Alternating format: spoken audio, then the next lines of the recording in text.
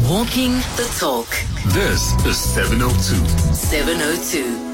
And a very happy Friday Eve to you. I'm Yuveka Rangappa in for Relebukile Mabocha on 702 afternoons, this Thursday afternoon. I don't want to confuse you too much. It is time for Belief Matters. And on today's Belief Matters, we received a question a while ago asking what the connection was between learning disabilities and African spirituality. The question was, is there a connection and beliefs beyond scientific understanding? Now, it's very deep, and helping us navigate that one is PJ Masilela, who's a lecturer at the University of Mpumalanga, in languages and culture, and is a traditional healer. PJ, thank you very much for your time. This is it's a very deep one. It can also sort of upset a lot of people, this conversation as well, and maybe lead to a lot of disagreements between many people, I would imagine. But good afternoon, and thanks for your time. Thank you, ma'am. Thank you, even the list for the 702 listeners. Thank you. So I first just want to, just give a little definition of what a learning disability is. Now, we know that the definition of a learning disability is a condition that affects somebody's ability to learn new knowledge or skills. Now, learning disabilities can range from mild to severe in how much they actually affect a person or how they function. And they do not necessarily relate to a low IQ. I think we have to make that very clear. They don't necessarily mean that you have a low IQ.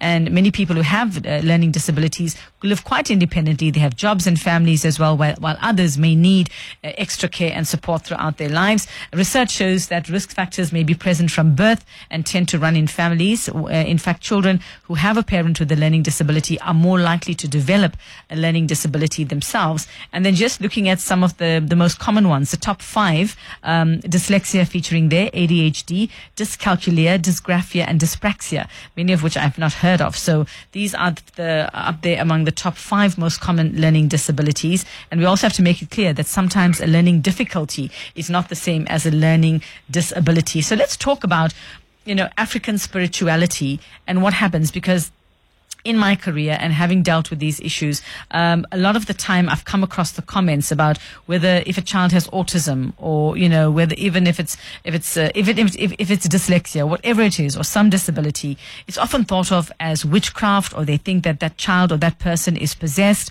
There's a lot of embarrassment attached to it. Would that be an incorrect picture I'm painting, PJ, of just how these are commonly viewed in certain parts when it comes to African spirituality? Thank you, ma'am. Let me start by saying thanks for allowing me to participate in your program. Now, starting with spirituality and learning disability, you are correct if you are saying learning disability, it can be being affected by different factors. Yeah, in a Western, what you call physically or naturally or unnaturally, what you call causes. We have natural causes and unnatural causes that contributes towards a learning disability of a child or of a person. Like, for instance, if a person is pregnant, if a person during that era of a person, if he's pregnant, when a pregnant person uses unhealthy stuff, automatically the child might be affected by a certain what you call condition. We are going to see that condition when the child is born, and of which it will affect his what called lifespan of that child. But then now coming to culture, spirituality, a child might be disabled in learning because of spirituality, because within his what you call a lineage, you'll find that almost all of them they are following a call from their ancestors. Now, automatically, it will affect the child. You'll find that the child is not performing very well in the class. It is because of that there is something which is supposed to be done by his or her family in the form of rituals. And immediately when the parents performed that rituals, the child became right again.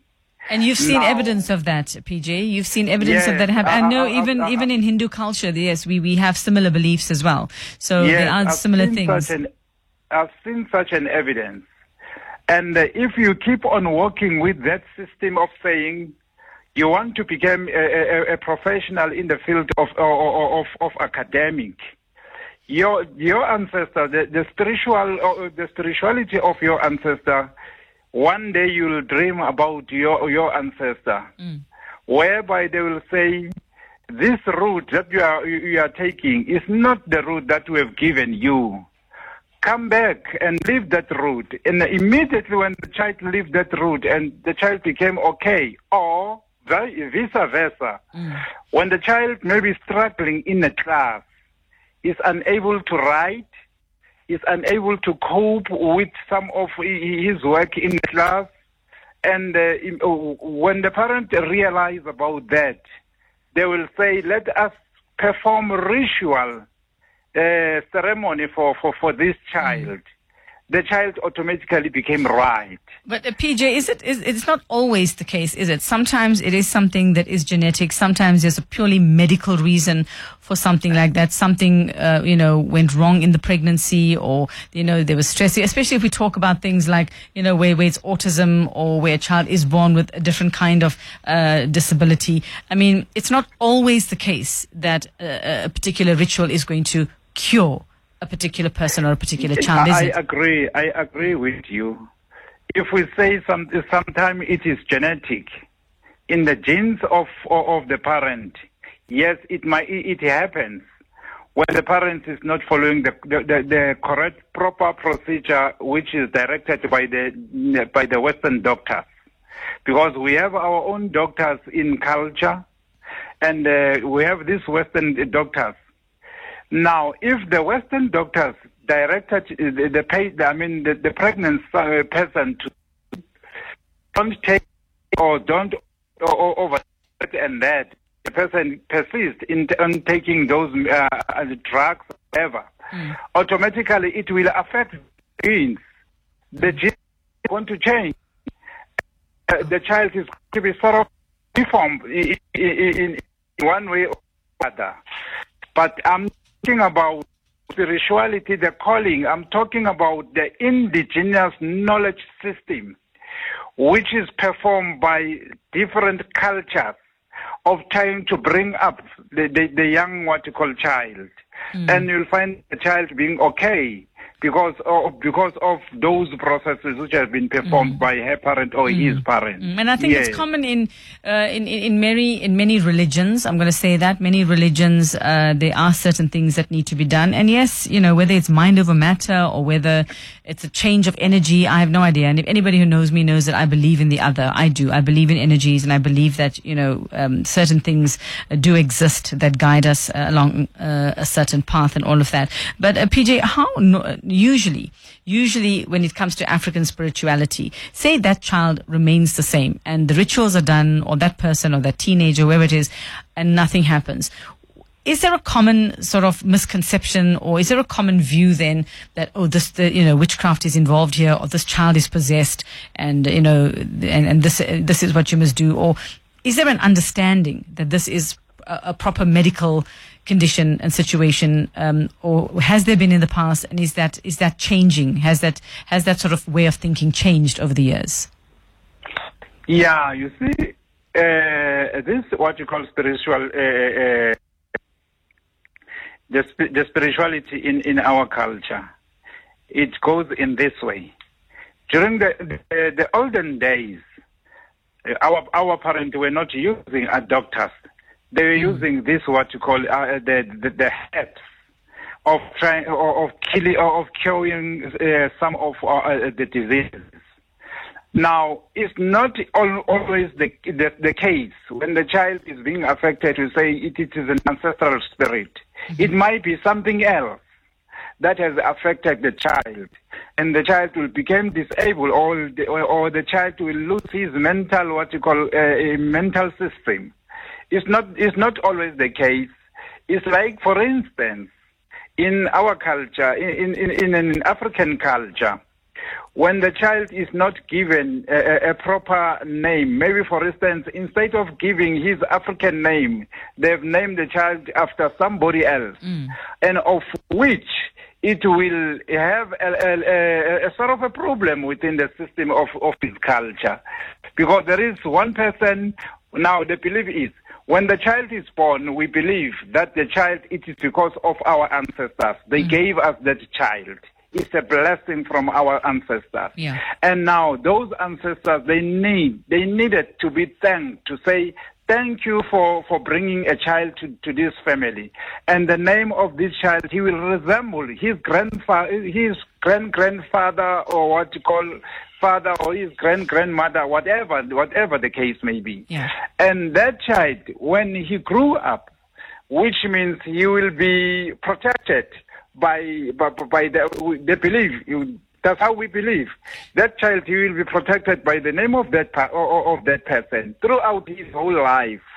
And if the child is not given a proper name within what you call the family, the child he encountered different problems. Put at risk. Okay, well, PJ, we don't have much time. I've got literally less than a minute. But how are sort of great minds like yours? You're also a traditional healer.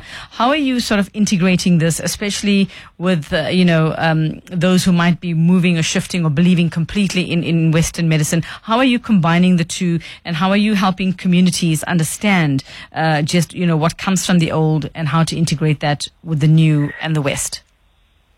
You see, when I start to integrate the two.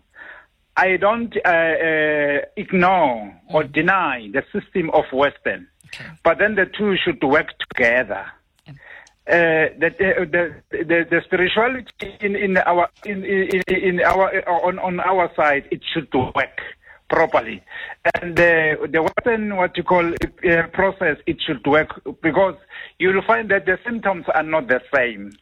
Now, if we are supporting each other, the Western herb, the African herb, and the Western medicine.